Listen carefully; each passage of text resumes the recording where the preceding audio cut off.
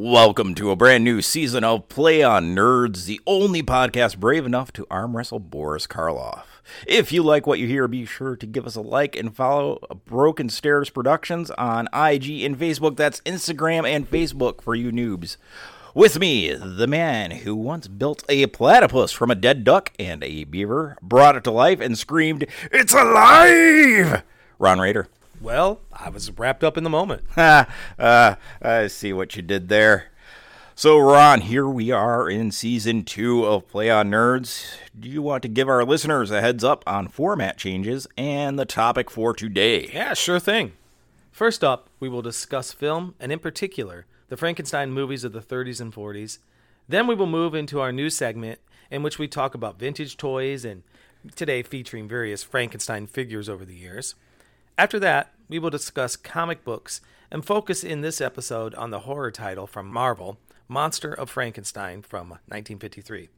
Also, in the world of tabletop gaming, we will discuss flesh golems in D&D and Pathfinder, and Ravensburger's great board game, Horrified. Sounds electrifying. I'm so sorry. That's horrible. All right, let's get started. Roll that film beat music, and we'll get started with film.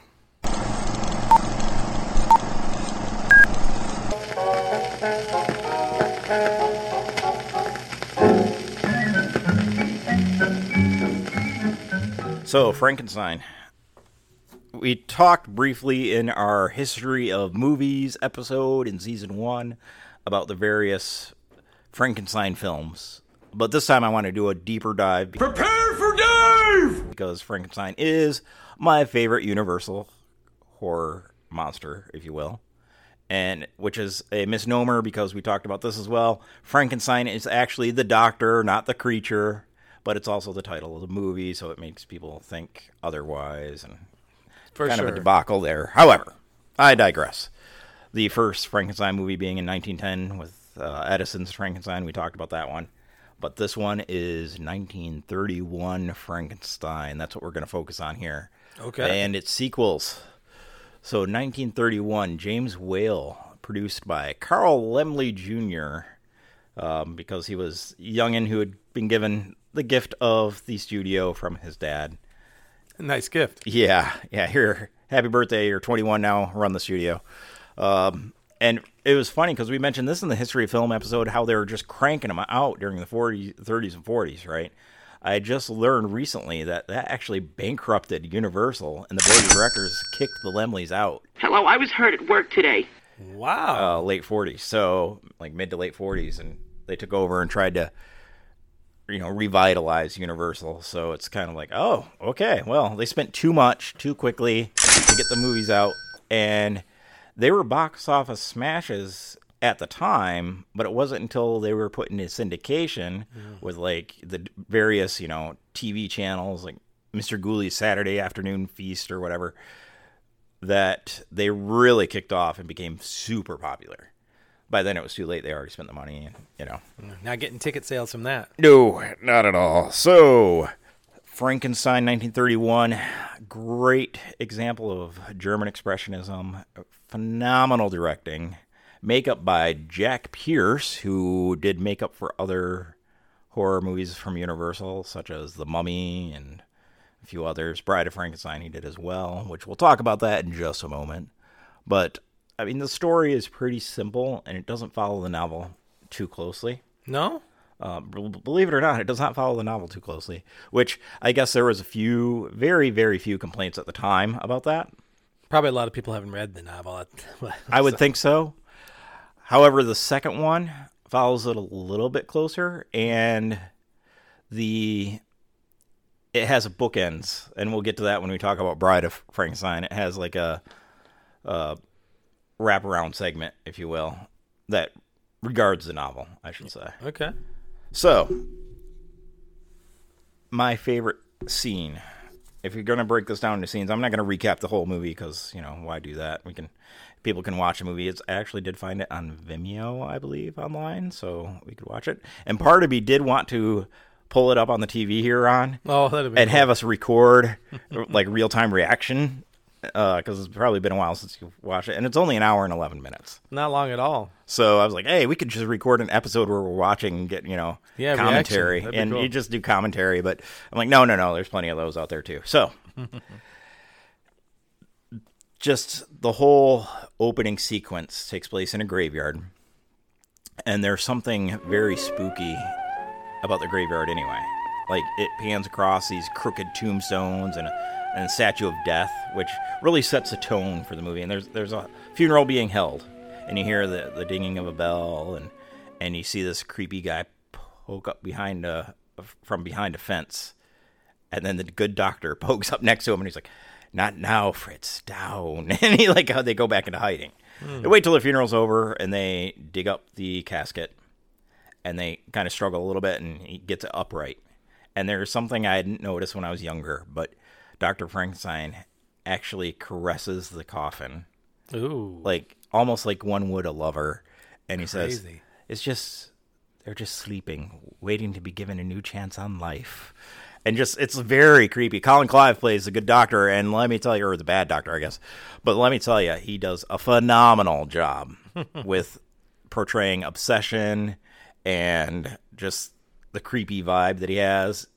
And I guess they had a slight problem with Colin Clive in this and other movies, that he was a little bit of an alcoholic. Oh. And he would come to work quite often completely inebriated.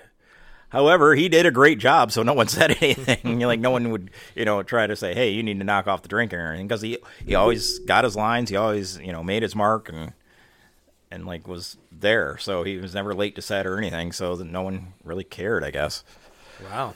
So after that scene, you get, they start creating the body. And like I said, I'm not going to go through each scene, but the now infamous scene of the bringing to life the creature. For one, Boris Karloff plays a creature. And in the opening credits, it actually has a question mark. If you see that, it's like the creature, question mark. So they had a sense of mystery about it. And Boris Karloff, this is, his first big break, I guess. So he said he would not do that scene. Because if you think about that scene, there's lightning and sparks, showers of sparks flying everywhere. Right. And the designer for the equipment was like, fine, I'll do it. And so that's why you see the body wrapped up like a mummy and put on the table. Because it's actually the designer for the equipment. He's like, it's perfectly safe, I'll do it. And so when it goes up and then comes back down, that's a stunt person, if you will, but it's the designer of the mechanical Talk equipment. about a great way of incorporating a narrative element, too, to hide that, the wrapping. Yes. Oh, yeah, absolutely. Adds to it. Oh, yeah, for sure. And that, honestly, the lab equipment is so iconic. We'll get to that in just a moment. It is. Because there's something really cool that I can't wait to talk about there. So after he's brought to life, Frankenstein, he had his mentor, his fiance, and his friend there witnessing, and he kind of just loses it once he sees that he was successful. And he says, it's alive, it's alive. It's a classic now. Everybody's like, oh, yeah, I know that. Yeah. He goes, in the name of God, now I know what it's like to be God. Ooh. Well, that was censored at later releases. I'm not surprised. And they didn't just cut it out. This is what's brilliant. I love it when directors and sound engineers and stuff are brilliant like this. They actually just put a big thunderclap and lightning over a little bit of that line. In the name of God. It's like, wow. Okay, so you can kind of still guess what he was saying, but yeah. But it was like, and it just fit because there was already thunder and lightning in the whole scene. Wow, that's super cool. Yeah, for sure. And a little bit after that, we get our first glimpse of Boris Karloff in full Frankenstein makeup. The reveal on this, the first time I watched it, I had goosebumps because it was so well done. James Whale, I mean, he was brilliant. There was a couple, he did Invisible Man as well, which was good. Don't get me wrong, I like Invisible Man, but I don't think it's his top shelf quality work. I saw Invisible Man as a kid. I don't remember it well, but I do remember enjoying it. Yeah, and the special effects in that were amazing. But the first glimpse we get of Frankenstein, you hear these heavy footsteps coming down the hall. And in this castle, there is not one straight angle. I can tell you that. Like, even the staircases going up, they're crooked and worn. So he comes in backwards through the door, and he slowly turns around, and you get a close-up of that face. That Frankenstein face. And it's just, like I said, chills. It just is so amazing. That had to blow viewers' minds back then. For sure. So, yeah, I'm sure it was a huge, I guess, reveal, for lack of a better term. Yeah. It was a big cinematic achievement, honestly. And it still, like I said, it still works. Like, when the first time I saw it, I got chills.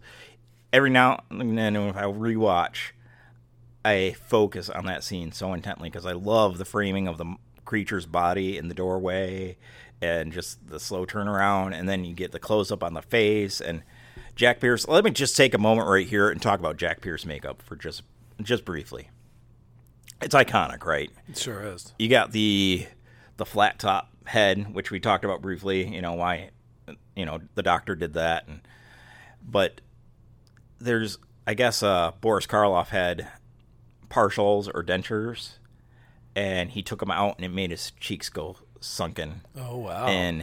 And because Jack Pierce had mentioned, he's like, I just wish we could get your cheeks to sink in a little bit more. And he goes, oh, well, I'll just take these out then. And he takes out his dentures, and he's like, perfect, we're done. Like, he didn't have to have a device or collagen or anything for that, And that's great. But that close-up, you get his cheeks sunken in, the eyelids are kind of droopy, and he's just like, he looks like death brought back to life, It's just amazing. And the staples in the forehead, and just so well done. Super. Very well done. Then you get to another scene a little bit later on where, he gets out of the castle, and he's wandering around, and he comes across a little girl. Do you remember the scene? Slightly, yes. Was it by water or something? Yes. Yeah, she was throwing flowers into the water. Okay. And she's not afraid of this creature at all. And he has a mentality of, like, a little kid as well. And she's like, look, it floats. And she's like, oh, no more flowers. And he runs out of flowers, and he gets this grin on his face. He's like, well, shoot, I'll just throw you in the water and see if you float. And he picks this little girl up and chucks her into the water. And she says, like, ow, no, you're hurting me, and you hear the splash. Right? That's another scene that was censored later. Ooh. And I'm like, huh, that's weird. And there's no explanation. Like, with it being censored, later on you just see this dad bringing back this lifeless body of a little girl into the town. That's just, like, and I don't get it because their clothes were, like, torn up and stuff. And I'm like, how'd that happen? Like, so there was, it, again, for lack of a better term, it almost seemed rapey. Like, that's what I was thinking. With it being censored, Yeah. Maybe it was supposed to imply that before or something. Maybe. I don't know. I don't see James Whale doing that, but maybe. I don't know. Yeah. And it really hits heavier now as a father, but I'm like, oof. And poor creature, he was just trying to make a friend, So, of course, the villagers go nuts and track Frankenstein down, and they end up, at the end, they're in this huge windmill, and they set fire to it, and the creature tosses the doctor's body over the side in hopes to kill him. And originally, in the original script, he was supposed to die there. But then they retconned it and shot additional footage after because they wanted it back for a sequel. Nice. And the creature, no one knows what happened to the creature. The windmill collapses in a fiery ball, until round 2 of Bride of Frankenstein, which is amazing as well. What do you prefer of the two?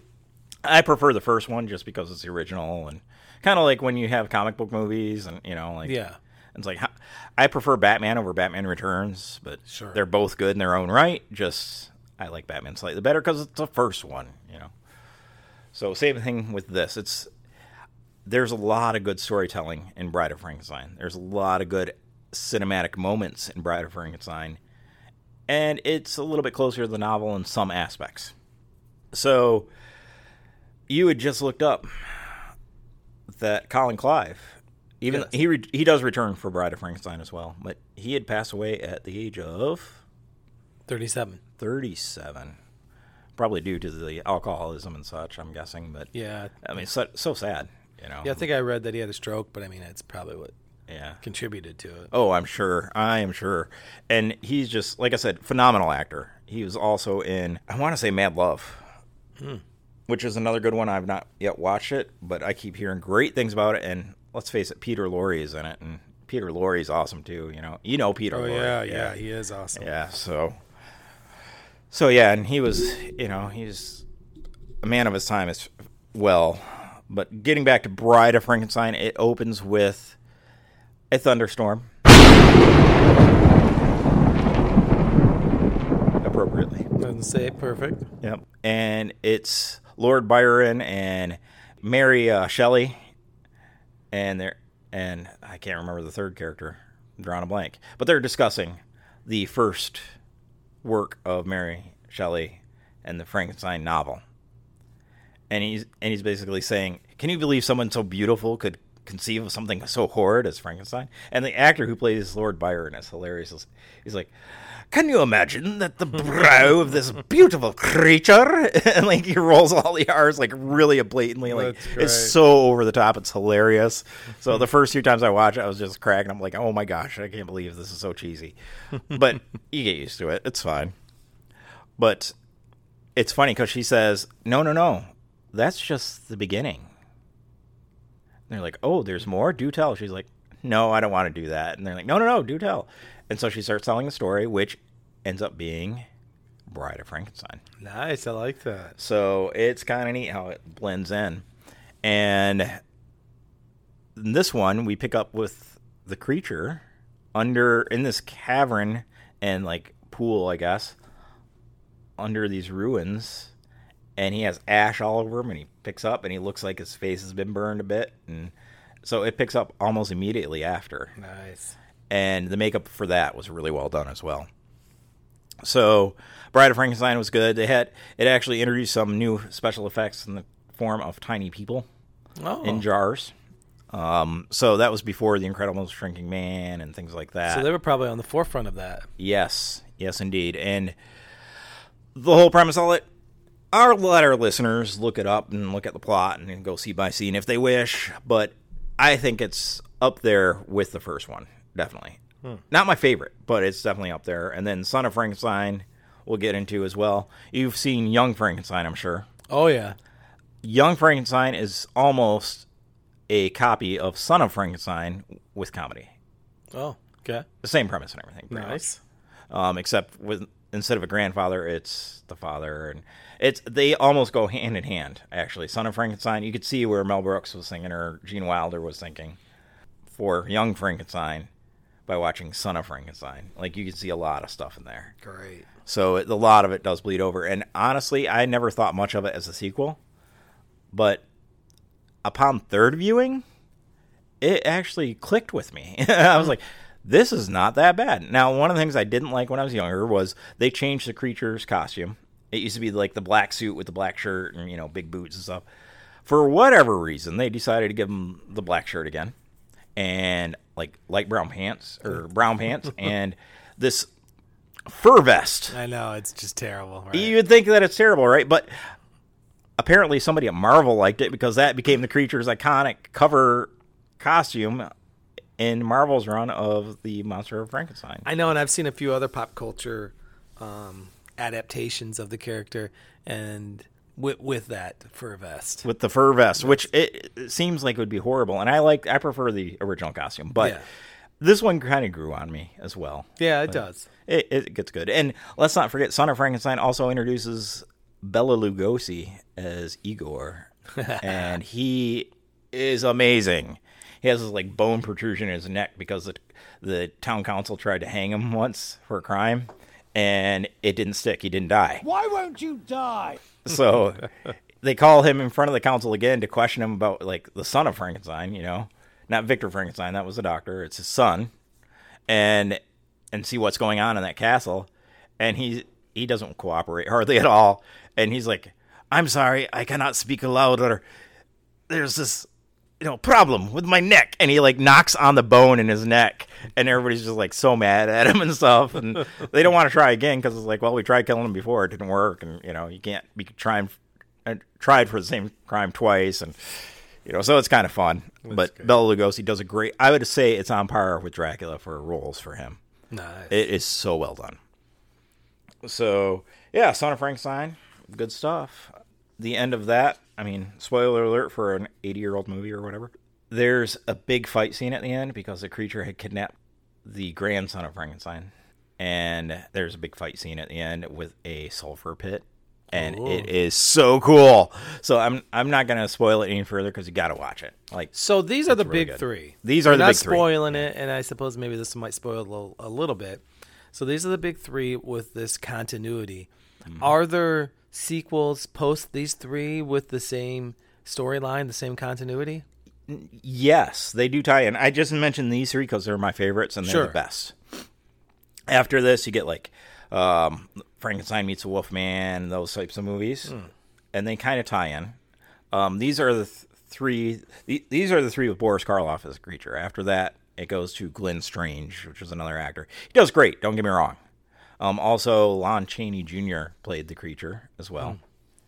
And Bela Lugosi comes back as Igor in one of them. And there's a plot line in later movies where he switches his brain with the creature. Igor becomes a creature, and it's just like... So Bela Lugosi ends up playing the creature at one point. That's trippy.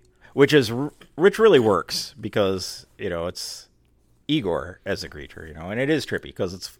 Especially since Bela turned down the role in the beginning in 1931. So, maybe you need the money. So it's kind of neat. Well, he probably didn't know it was going to be such a hit. Right, all that too. But he did mention that he didn't want... If he was going to be on screen, he wanted to be known. And he's like, I'm not just going to be walking around mindlessly grunting and, Hidden by a pound of makeup. Right. And he wanted to be known. So that's why I went to Boris Karloff at the time. So he did end up playing the creature as Igor, and it was really cool. And there's one of the sequels that Frankenstein, this is a stereotypical, when we think of old school Frankenstein, we think of the arm stretched out in front of you, stumbling along, you know. That actually did not come into play until like the fourth or fifth movie, because there was a plot line that was abandoned saying the creature was blind. I can't see, goddammit. And he was like feeling around, and that's why his arms would stretch out in front of him and stuff. But they abandoned that plot line and never mentioned it. So here you get this footage of him stumbling around with his arms out in front of him, and we're like, why? So the other thing is, in Bride of Frankenstein, the creature learned how to speak. Oh, okay. And then they retconned it, and he does speak, I believe he speaks a little tiny bit in Son of Frankenstein, not much. But after that, they retconned it, and he doesn't speak. Like, I'm like, oh, well, okay. So, well, you just really kind of jarred a memory for me, and that was the Kenneth Branagh version, which I think is much more faithful to the novel. Oh, big time, yeah. And obviously the creature in that film talked. So I guess my question for you is, I know you're a lover of these three films, and this is your, if you will, Frankenstein. Are there any down the road that aren't tied to these, any films where you're like, okay, that's... either enjoyable or ties in with the same type of spirit? Any others that you love or would recommend? Oh, for sure. The Kenneth Branagh Frankenstein is good. Don't get me wrong; it's more faithful than the novel, and I do enjoy that occasionally. And that the play follows closer to that as well. I was in the play for a while. Oh, great! As Henry, the best friend of Frankenstein, which was a pretty major part at the time. Yeah. So there's also Van Helsing. I don't know if you've seen that. With Hugh Jackman? With Hugh Jackman. Yeah, it's a fun movie. It's a fun movie. Unfortunately, it didn't do as well as they'd hoped, and it's kind of seen as cheesy now or whatever. But if you're a fan of Universal horror, check it out. I thought it was great. I thought so too. I love it. I still watch it every now and then, but that's the same type of fun. I got that nostalgic feeling of old black and white movies, and because it opens in black and white even with the fiery windmill and everything. He rarely has a dud, so that's surprising that one didn't do better. Yeah, for sure. So I thoroughly enjoy that. As far as I believe there was one with James McAvoy. There's a Frankenstein movie with James McAvoy. Oh wow. was it I, Frankenstein?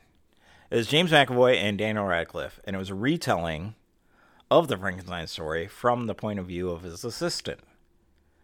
And it was pretty well. I mean, I can't remember a whole lot of it. It wasn't too long ago. I want to say 5-6 years ago.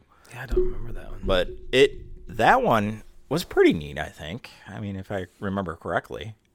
Man, why can't I remember this? So we'll get the research team on that and see. But that one was a dud as well, unfortunately, in the box office. And I think at this point in our lives, or this point in time in our society, we've almost gotten to the point where we're inundated with comic book movies and we're done with horror movies as far as classic horror movies. They've tried and been unsuccessful to reboot. That's so interesting, universe. too, that you say that, because I was just watching something online. It's a newly produced video where the horror genre still does well, because you don't have to put much money into it to get a return. But it's interesting that you say that the classic characters are not at the forefront of everyone's mind, because you really don't, do you? You don't see Dracula films this day, Frankenstein films, Wolfman or werewolf films that are really steeped in this tradition today. I wonder why that is. Yeah, I'm not sure. I do know. Well, and they started remaking a bunch in the 90s. You remember, like Kenneth Branagh's Frankenstein? Yep. What kind of started that was Francis Ford Coppola made Dracula. Right. In 92, I believe. Right. And that was phenomenal. Yeah, that's a great movie. I love that movie. And then Frankenstein came out. And then there was Wolf with Jack Nicholson and Michelle Pfeiffer. And there was also the Wolfman with, is it Benicio del Toro? I think so. That was a few years later. Yeah, that was like in the early Then there's 2000s. Mary Riley as well in there. Yeah. With Julia Roberts, and it was a Dr. Jekyll, Mr. Hyde retelling. So there was some attempts to reboot that gothic horror genre, if you will, and it never really took off. No. There was even funny attempts. There was the Johnny Depp's Dark Shadows. Dark Shadows, yes, that's true. Which I just recently started watching the Dark Shadows TV show. How far are you into it? I want to say I'm like near the middle of season 1, so very I'm early. guessing that you're starting with when they changed it to Gothic, right? You didn't watch the first chunk of it that was not had anything to do with the horror stuff? I started with season 1, episode 1. Wow, man. So, which still had some Gothic elements and such, so. That's cool. So it is. It's very neat. Each episode's only like 23 minutes, so it's pretty quick to watch. And it's fun to binge, but very atmospheric, and I like it. But anyway, yeah, they've tried so many times to reboot things, and it just doesn't work, unfortunately. Well, let me ask you this. Have you seen the Netflix special? It was within the last 3 or 4 years at most, because I know I watched it, I think, during the shutdowns, COVID shutdowns 3 years ago. And it was like a 3-part or 3-episode Dracula series. And they were more than 20 minutes. I mean, they were long episodes, like little mini movies. Have you seen that? I have not. Dracula Untold, I believe, is what it is. Is that what it's called? Maybe. Whatever or Dracula or I Dracula. I can't remember. Whatever it is, the title of it was great. Yeah, I will check it out. You'll have to check it out. It is gloomy by the time it's over. Yeah. Super gloomy, but it's really, really cool. Yeah, we'll definitely check it out. And that's as brief as we can be for the Frankenstein movies I mentioned, and modern ones and such, because there's so much here. We could do a whole season, for sure, on these movies and Frankenstein and such. Absolutely, we could. Well, I mean, if we're going to tie that up, then we'll be right back with a new segment, Toy Time. I heard him yelling in the castle. Fix me. His name's Big Frank. Fix me. I said, I'm going to fix you. The talking monster, Big Frank. I'll fix you, Big Frank. Monster Boy's fixed. Good. How do you feel now, Frank? It's always fun to fix him. The talking monster, Big Frank. Thank you. Big Frank talks and his eyes light up. Batteries not included. Fix me. Okay, in this segment, we will discuss toys that tie in with the episode topic. Since there are not so many Frankenstein toys, we're going to sort these out by decade and briefly discuss each one. So in the 60s, we'll start with the 60s, because I don't think they had toys prior to that for Frankenstein. Yeah, I don't know. The brief research I did, anyway, did not pull up much of anything. So you had the Marx Frankenstein toys, Marx wind-up toys and such. Yep. And they're metal, the tin toys and such. But the Marx Frankenstein robot, and, of course, the Aurora model kits, which were amazing. Yeah, those are great. And they still make those today. And yeah, I saw some of those recently at a antique mall that I was at. Somebody had put them together. They were in a glass case, but yeah, those Aurora models. I had one for Dracula, Frankenstein, and the Wolfman. They're pretty cool. If I was confident, one, if I owned an airbrush, but two, if I was confident in my airbrushing skills, I would do those and put them on a display, and it would be awesome. But I'm just not very confident in my technical abilities when it comes to model making, I guess. And I totally get it. But after the 60s, moving into the 70s, you got the Migos, because they had licensing for, I don't know, everything. And, everything, yeah. I mean, they held, which is unusual to hear of nowadays. You don't think about this. They held both Star Wars and Star Trek licensing. That's amazing. And Marvel and DC. And Marvel and DC, yeah. You can't do that. You wouldn't hear about that nowadays. No, it's crazy. I love those Mego action figures. I had a bunch of the Star Trek ones. I had the Enterprise, but the monster ones really do. They left an impression in my mind. So when I was a child in the 70s. Say what? Child in the 70s. I move! Child in the 70s. Hey, everybody, an old man's talking. Child in the 70s. And that was probably the last time I did watch these Universal horror films. It's been a while. But it did leave an impression in my mind. So a lot of the stuff that you're mentioning, it's coming back to me. And the things that I really, my idea of Frankenstein and what the Frankenstein monster was came from three things. And one was the Universal Pictures. The second was the Mego action figure. And the third was Scooby-Doo. Zoinks! Zoinks! Zoinks! Chinkies. Oh, Chinkies. Oh, yeah, Scooby-Doo. So those three things were that really completed Frankenstein for me. Oh, yeah, for sure. And I pulled up an image of the Mego Frankenstein action figure. Vest or no vest? No vest. All right. It's the original costume, pretty much. I mean, it's a green suit with a dark or a black shirt, and then just like it's supposed to look. So, but yeah, identical to the way he's supposed to look. No vest, thank goodness. But yeah, the Mego, I did not. That was a little bit ahead of my time. So, because I was born in 76. I move! So, sure. It was ahead of my time to be playing with Megos. I think my grandparents had some. I think Megos kind of, did they die out by the mid to mid 80s? I think they died out late 70s, early 80s. Yeah. Because the major toy line that came out was Star Wars. So, once you got those little action figures, it killed the big action figure. Oh, absolutely. Business, yeah. Yeah. Radio killed the... Video star, or video killed the radio star. Yeah, video killed the radio star type thing there. I don't know. Anyway, so yeah, after that in the 80s, you had those little 3/4-inch figures, right? Right. And Remco produced the classic monsters and case. And have you seen this? I've seen them since you mentioned them recently, but I honestly don't remember those from the 80s. I didn't remember them from the 80s. Maybe briefly, in my subconscious or something, because when I saw pictures, I'm like, I kind of remember a commercial for that, kind of. But I got to tell you, I want one now. That case is like a castle case with a lab and hidden compartments and stuff. It's vinyl with cardboard inserted and painted cardboard and stuff. It looks really cool. And the figures, I mean, they're simple. They're not a whole lot of articulation. Shoulders, hips, maybe head, and that's it. Almost like the Super 7 figures are now. Yeah. But they look really cool. And it would be fun just to put that on display, I think. But I digress. That's one of those toys that I wish I had then, knowing about it now. Had I known about it then, I would have been like, whatever. I wonder how well they sold. I don't know. A lot of competition at the time. You had the Star Wars action figures and the G.I. Joe action figures. And let's face it, by then, Universal Monster movies were not great. They played on Saturday afternoons. They did find it, a niche and, people who liked them who were, kids in the 30s and 40s. But, but by then, boys in particular, if we're talking action figures and heroes and monsters, I know girls like that kind of stuff too, but In particular, they were aimed at boys. By then, boys had other movies to look to that were up to date in terms of special effects. Star for sure. Wars, Indiana Jones. I mean, all kinds of flicks. Wow, it's funny you mentioned 2 Lucas movies right off the bat. Big impression of my youth. For sure. So yeah, you're right.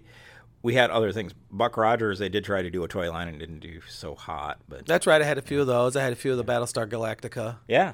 action figures. Yep. So yeah, you're right. That's probably why they kind of fell by the wayside for monster action. There were figures. Micronauts. Yeah, so they're about 40 years too late, in my opinion. But Yeah, they were. They were a little too late. Now in the 90s, there was a resurgence of popularity for Universal horror because of the remakes, like that we previously mentioned, the Dracula and Mary Shelley's Frankenstein with Branagh and all that. That being the case, there was some licensing out from Universal to toy manufacturers, such as Sideshow. It's a high-end collectible toy manufacturer, and McFarlane. Actually, of Spawn creation, Todd McFarlane? Yep. He created a monster series, which series 1 and 2, I had both of those series, and only in his weird, wacky way were those good. You know what I mean? It's like, and I picked up the first one because I'm a huge Phantom of the Opera nerd as well.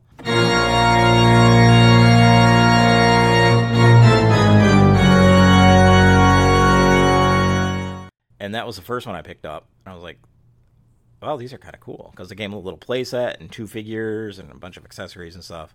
So I ended up collecting all series 1 and 2. And the funny thing was with that, they had the Creature and Igor for series 1, and it came with a little lab setup. Series 2 actually had the Doctor and another creature, and more of a lab setup, and you could actually put them together to make a giant lab scene, and it was really neat. Though the designers at McFarlane are terrific, regardless if it's these Universal characters, if it's the Dragon line, if it's the sports line, if it's comic book characters. I mean, they're really just great designers. Excuse me. Yeah, for sure. And I can understand why they would make something that would go together like that. They did so well with that. I ended up, because I had the entire series, and part of me opens toys and part of me doesn't. Like, I say this because I'm all for the Toy Liberation Front if they're cool things like that with sets and stuff. Other ones, like my DC superhero, DC Universe did action figures back in the, I want to say 2009 time period. Those aren't opened because they don't come with anything. It's just a figure. And the packaging looks great. Same with my Teenage Mutant Ninja Turtles toys. When they re-released them, they were re-releases from the 80s. I had them in the 80s. I played with them. When I bought them as an adult, I did not open them because the packaging looked just like it did in the 80s. That's cool. However, these Todd McFarlane ones, I opened series 1 and 2 monsters, and I actually made a stop-motion movie with them in my parents' basement. It's been lost to time, unfortunately, but it was a good 5-minute movie, and it took like all week, But it featured all the creatures and the That's Doctor. super and cool. Bringing the monsters to life and stuff, and it was pretty neat. That sounds great. That's a lot of dedication. Yeah. And I said the music I used for it at the time was the soundtrack from Seventh Guest computer game. I don't remember that. Yeah, we'll have to. Maybe our outro music will be that for this episode. So it's interesting you mentioned this. My son is starting a camp next week to learn how to do stop animation, and maybe I should dig up some old action figures for him. Yeah, you've inspired me. Yeah, it's a lot of work, let me tell you. And that was pre-computer video editing for me as well. I didn't even think of that. So yeah, it was a lot of Take a shot, move them, take a shot. Exactly. That's exactly what it was with my old 8mm camcorder. Man, you were trying to be Robot Chicken before Robot Chicken, weren't you? Yeah, for sure. So the other thing in the 90s from toys was Big Frank. Refresh my memory. What is that? The name rings a bell. It's kind of cool, in my opinion now. It was part board game, part puzzle, part action figure. In the 90s, and what it was this giant doll-type action figure with a chest that opened and it had all these pieces in it. Almost like Operation, but you'd have to put the pieces in just right, as like a puzzle, to make them feel better or something along those lines. But nice. it was kind of cool. Like, I look at it now and go, oh, that's kind of neat. But it was a good size, I want to say like 12-inch figure or something, maybe 9-inch. But it was a good size toy, and it looked to be for younger kids, so to speak. Yeah, I was gonna say, I seem to recall it being marketed at younger kids. Yeah, so it was kind of neat, and I remember the commercial a little bit. It's from Play School, so yeah, it was definitely for younger kids.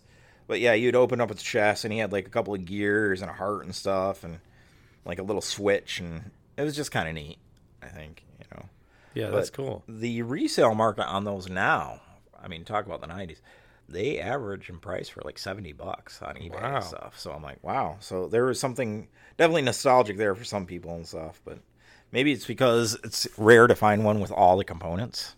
That's got to be it. That's got to be it, because I noticed the same thing with like mask toys, which I used to love, but M period, A period, S period, K period, not the mask with Jim Carrey. But Yes, I knew what mask you were talking good, about. good, because I'm sure listeners are like, mask toys, what is he talking about? Mobile Armored Strike Command. We'll have to do an episode on some of the 80s cartoons and stuff. Those teams with their acronyms. and- Yes. Yeah, that'd be yes, great. Command with a K. A lot of those Filmation cartoons. Oh, yeah. Filmation and Sumbo and trying to think. Rankin Bass actually Yeah. had a few. Thundercats and Silverhawks and that sort of thing. Yeah, some good stuff. So, wrapping up with the 2000s in current for toys, with the resurgence in the Monsters' popularity, we saw more adult collectible toys. Sideshow, as I mentioned, had an 8-inch and 12-inch figures for Frankenstein. Then they went through and did all the monsters, I think. And I had a few, not of Frankenstein at the time, because I wasn't as big of a fan as I am now. However, I did have like the Phantom of the Opera one, and I think Dracula as the 8-inch. I call them in-action figures because they're made to be put on display. You start moving the elbows around, they snap. So, it's like, That's so interesting that you say that, because you jarred another memory from something I've read recently. You said two things now. You were just talking about this move towards collectibles as action figures, and you mentioned the 90s and resurgence and into older properties. And that is both comics and what we're talking about right now, though, action figures. Most of those sales are to guys in our age range and not to children. Yeah, we're the target audience for sure. I don't think my son has asked for an action figure ever in his life. No, I don't think He's asked for some of these action figures that are like Stretch Armstrongs that stretch when he was younger, but other than that, he's never asked for a single action figure. Yeah, I don't see why they would. Thanks, Minecraft. Yeah, right. I know. Dang it. Let me throw in one more tidbit. Yeah. This another memory that was jarred as we were sitting here. In grade school, we had a costume contest, and my mom recreated the Bela Lugosi Dracula costume for me, and I won first place. Nice. I forgot about that. Yeah, that's great. One of my victories, one of my very few victories in all of school. That's funny. That's pretty funny. Yeah, I don't think. Well, I went to a Christian school. We didn't celebrate Halloween. Yeah, why would you sinners do that? Right? Burn the witch. Heathens. Heathens, yes. Yeah. So currently, what's out there? I'll throw out one thing that I've noticed. My kids, it's going back to Scooby-Doo. My kids got about 4 or 5 years ago, a Scooby-Doo Playhouse kind of thing. They did come with action figures, so he wanted that because it was Scooby-Doo. He wanted the Haunted Mansion because it's a Haunted Mansion. And it did come with some action figures. I made sure to buy the Mystery Machine so I could get all the whole gang. But it came with all the classic monsters. It came with the Wolfman. I don't think we did get a Dracula, but it came with a Frankenstein. Cool. So it had a Frankenstein and the deep sea diver, whatever that character was from Scooby-Doo. But my point is that, hey, Frankenstein was included in that set. So I guess I do have a current Frankenstein action figure at home. Oh, for sure. That's awesome. I did get these Scooby-Doo Playmobil toys because they're awesome. The Mystery Machine. Oh, those are cool. Scooby and the gang, and yeah, that's cool. That's super because I collect pop culture Playmobil. That's cool. Yeah, for sure. And currently, there's the Nemco action figure for Frankenstein. I don't know if you've seen this, but they do it in black and white as well. You know what? It's so amazing. I sent you a picture the other day when I was at a antique mall with some Frankenstein characters, and I think one of the action figures might have been a Nemco. Yeah, they are really good. I told the kids, I'm like, hey, if you ever want to get me a present, that's what you get me. Like I could get it myself, but I just haven't, Yeah, let somebody else buy it. Right. But yeah, it just is amazing. Those Nemco action figures, I have Doc, Marty, and Biff from Back to the Future that my wife got me for Christmas one year. Which she's like, "You're gonna open them, right?" And I'm like, "No, not those. The packaging's awesome." So, and I told her, she's like, "Well," she said, "if I buy you Doc, you have to open all 3." And they're still sealed in storage right now. Well, it just goes to show that the Frankenstein character is long-standing. It's still, although it might not be as popular as it has been at different stages since its inception, it always does circle back, and it never really completely falls out of the pop culture consciousness.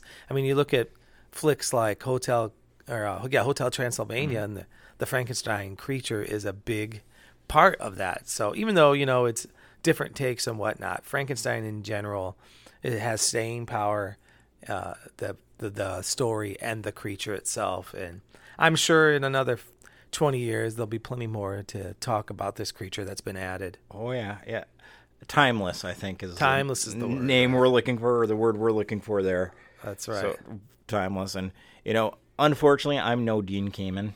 I don't know if you know who Dean Kamen is. I know who Dean Cain is, but I don't know who Dean Kamen. I just learned this recently. He was the inventor of the Segway in broadcasting.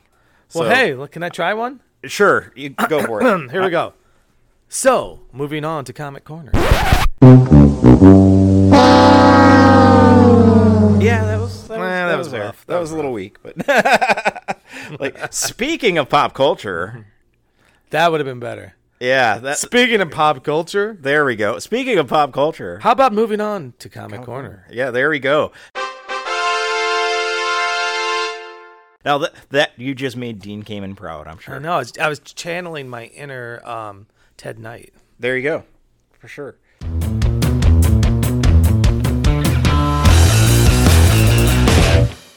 So I got a quote for you. Yes. I'm going to read this quote from a comic. We'll see if you can guess who said the quote. "I saw a flash. Then, as the thunder resounded in my ears, fire shot through my shoulder, and I screamed out with pain such as I had never known before. A searing pain ripped through my body. I forgot you, Frankenstein. For the moment since my hellish creation, I have turned my hatred on my attackers." That one's easy. Must be the creature? It's a creature. Yeah. I was thrown off at first when you said I saw a flash or something like that.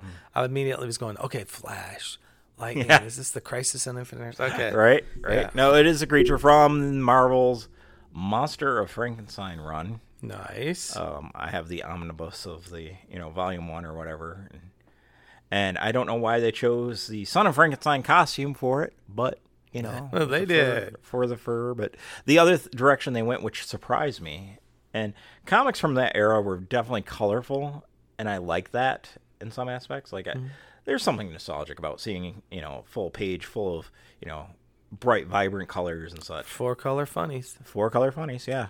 And it's definitely in that era. But one of the things they did, and I was kind of surprised with, I mean, we are talking Marvel. Maybe they didn't want to get confusion with the Incredible Hulk, but they made the creature like a grayish white. Yeah, they did. You're right. He wasn't very green. He was not green or pale green or, even like off blue or anything. He was like a grayish white, which really drew attention to his costuming and hair and, some of the...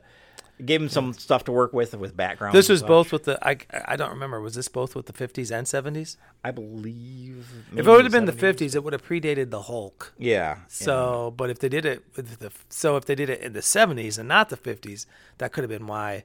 If they did it in the 50s, even before there was a Hulk, because even the Hulk was gray at first, he wasn't green. Right. That probably wouldn't be the reason why. It could be. I don't know. I mean, he's kind of a bluish, I guess. Yeah, it's a weird color, right? It's weird, but... I think they're trying to give him almost like the dead look. Yeah, maybe. The dead minus the rotting look. Just the cold look. And the thing I like about that, though, I mean, honestly, I miss my green Frankenstein creature, but the thing I like about it is, like I said, it gives the artist a chance to play with backgrounds and such.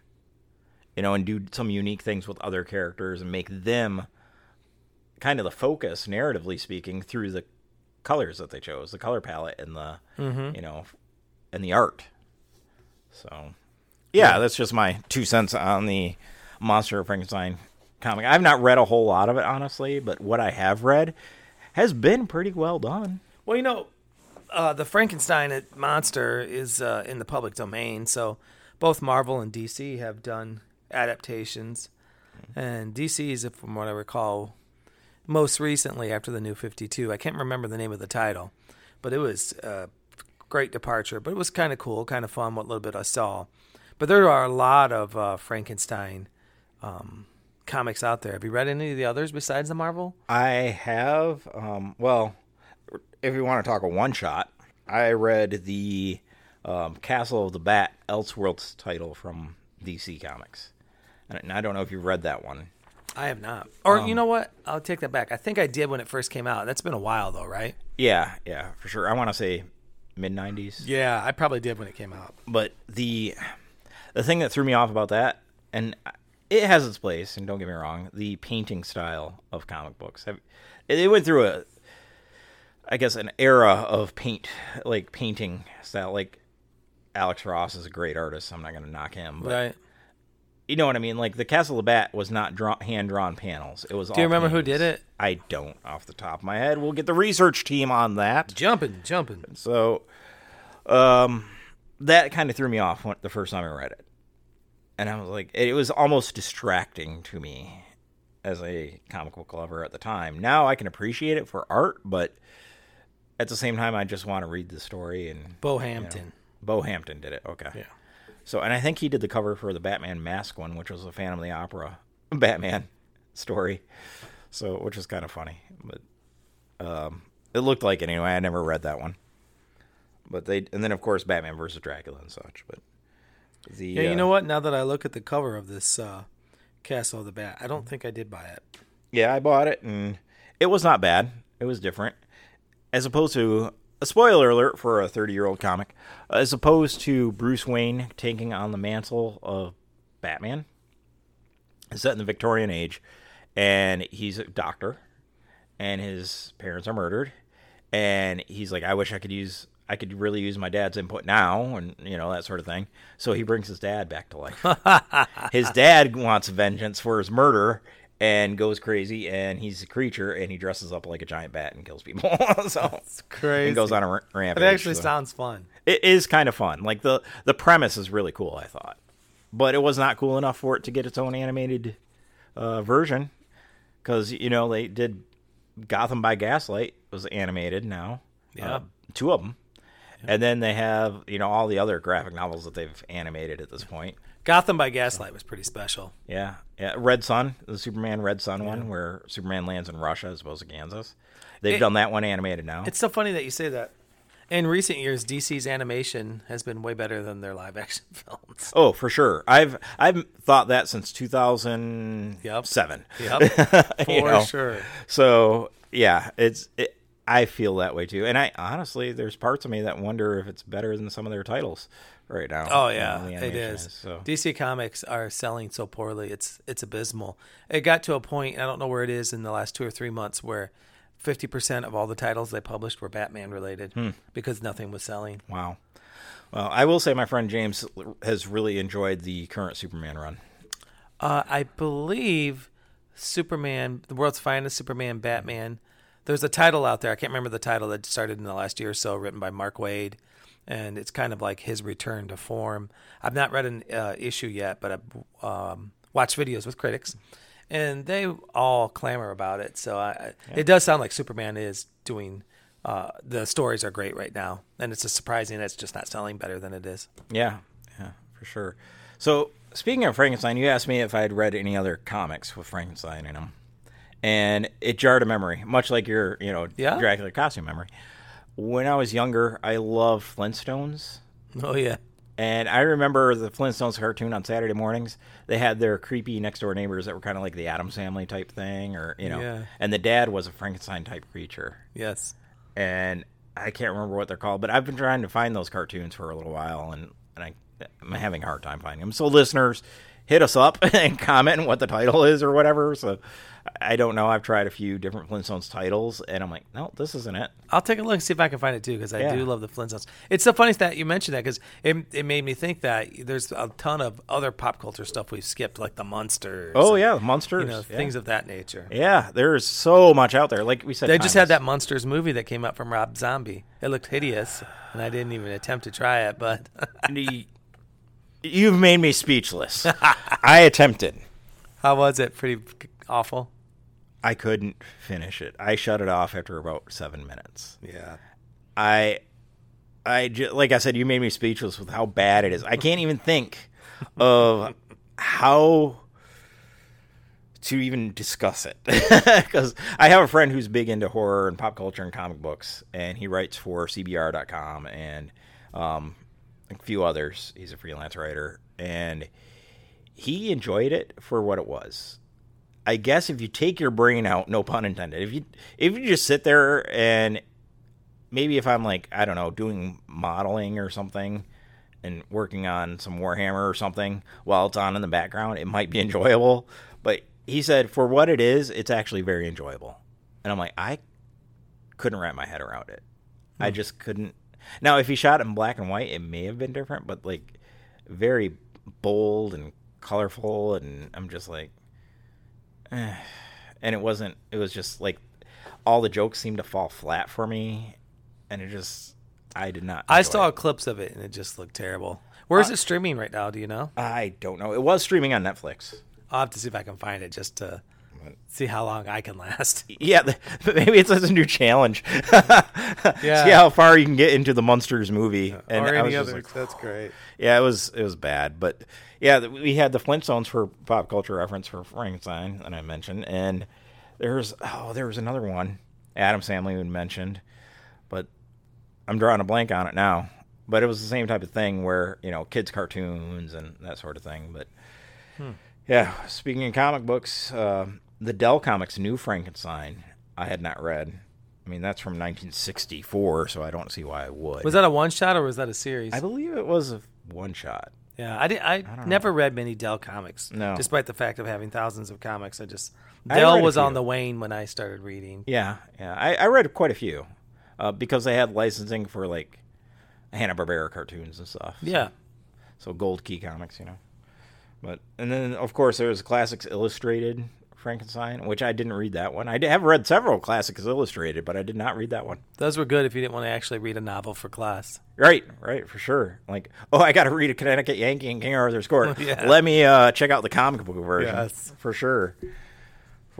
So let's move on to gaming, because I think this pretty much, there's not much out there for Frankenstein comics. And, Dean Gaiman would be very disappointed in my segue right there. Well, comics, gaming's interesting because there are so many types of undead in fantasy gaming, right? Oh, for sure.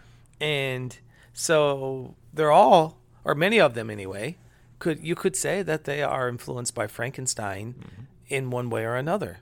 Yeah, like the flesh golems for D&D and Pathfinder. Like I could definitely see some inspiration there of creatures stitched together and brought back to life. Well, even if you're talking about Dungeons and Dragons, revivify spells and things of that nature, there are some people that homebrew or some games variations or takes on D&D where a player character that's been killed comes back and they're not normal.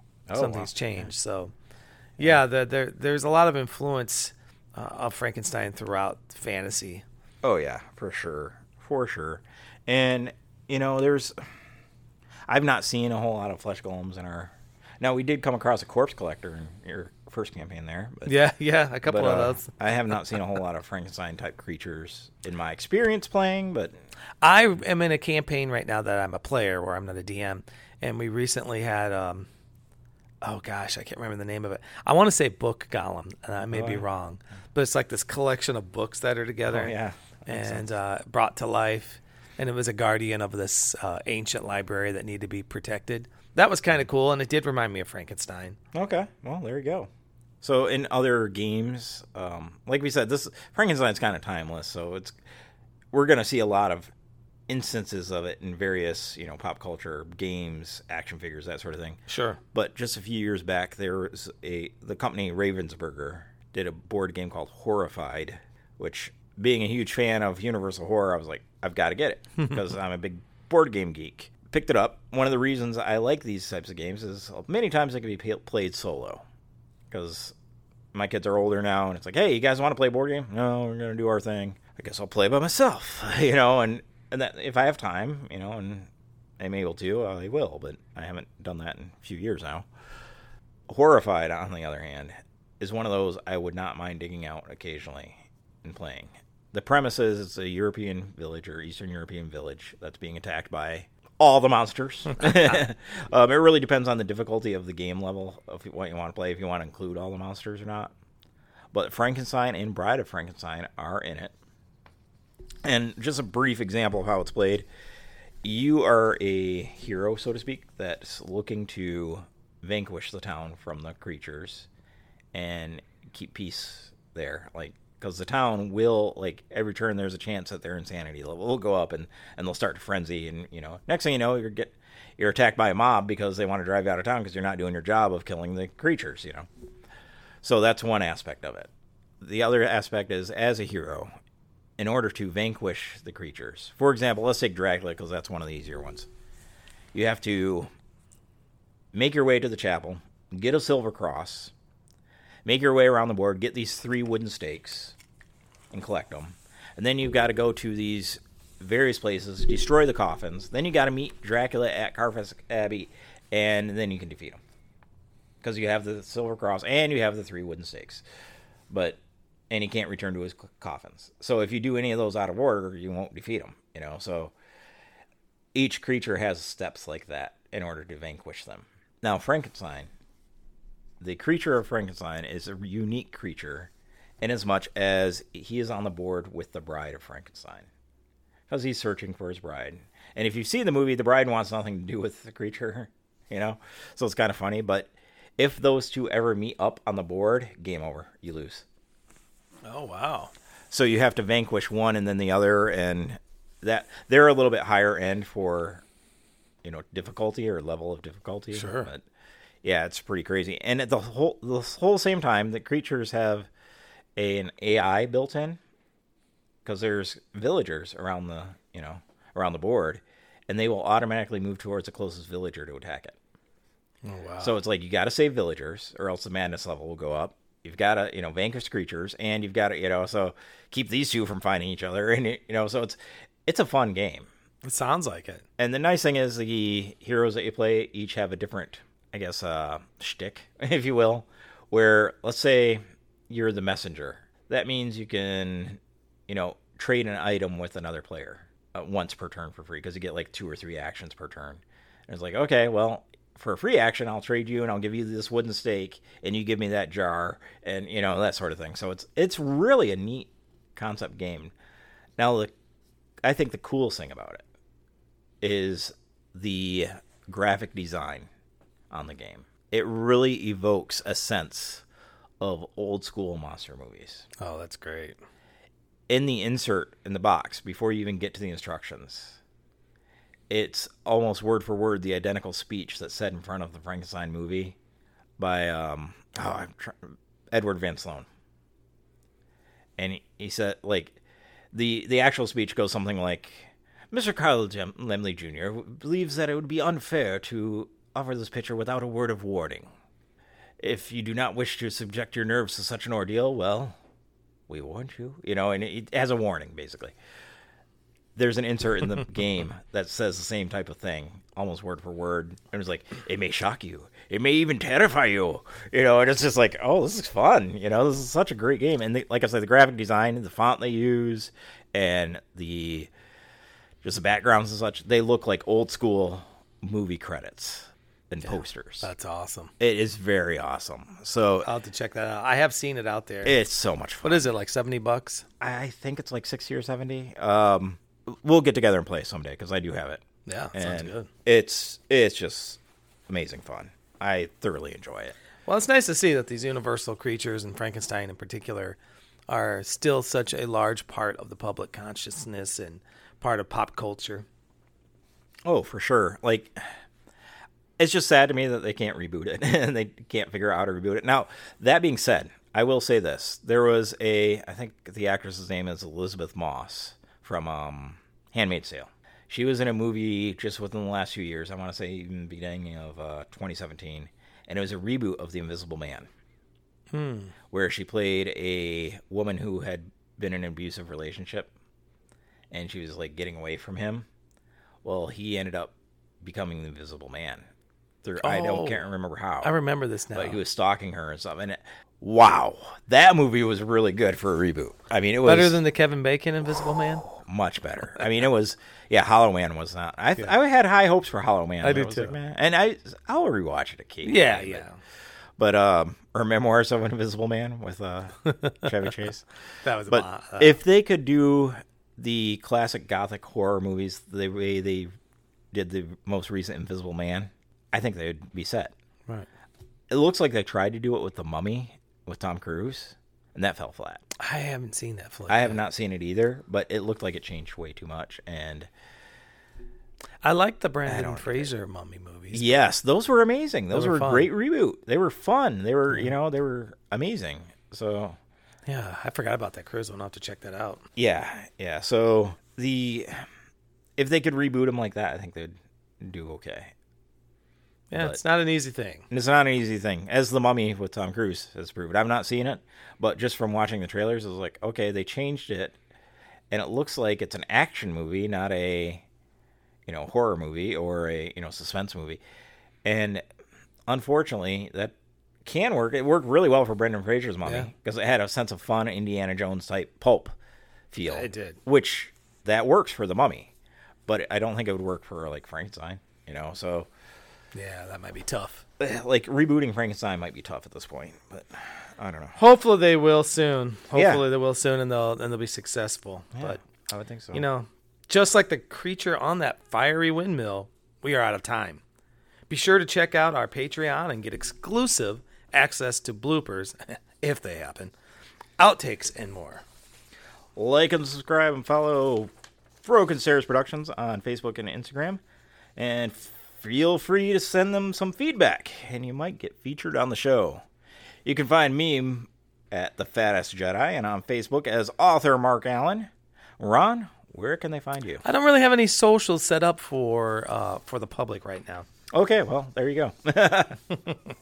You can always email or message Broken Stairs Productions as well if you want to say a shout out to Ron or whatever. But until next time, play on, nerds.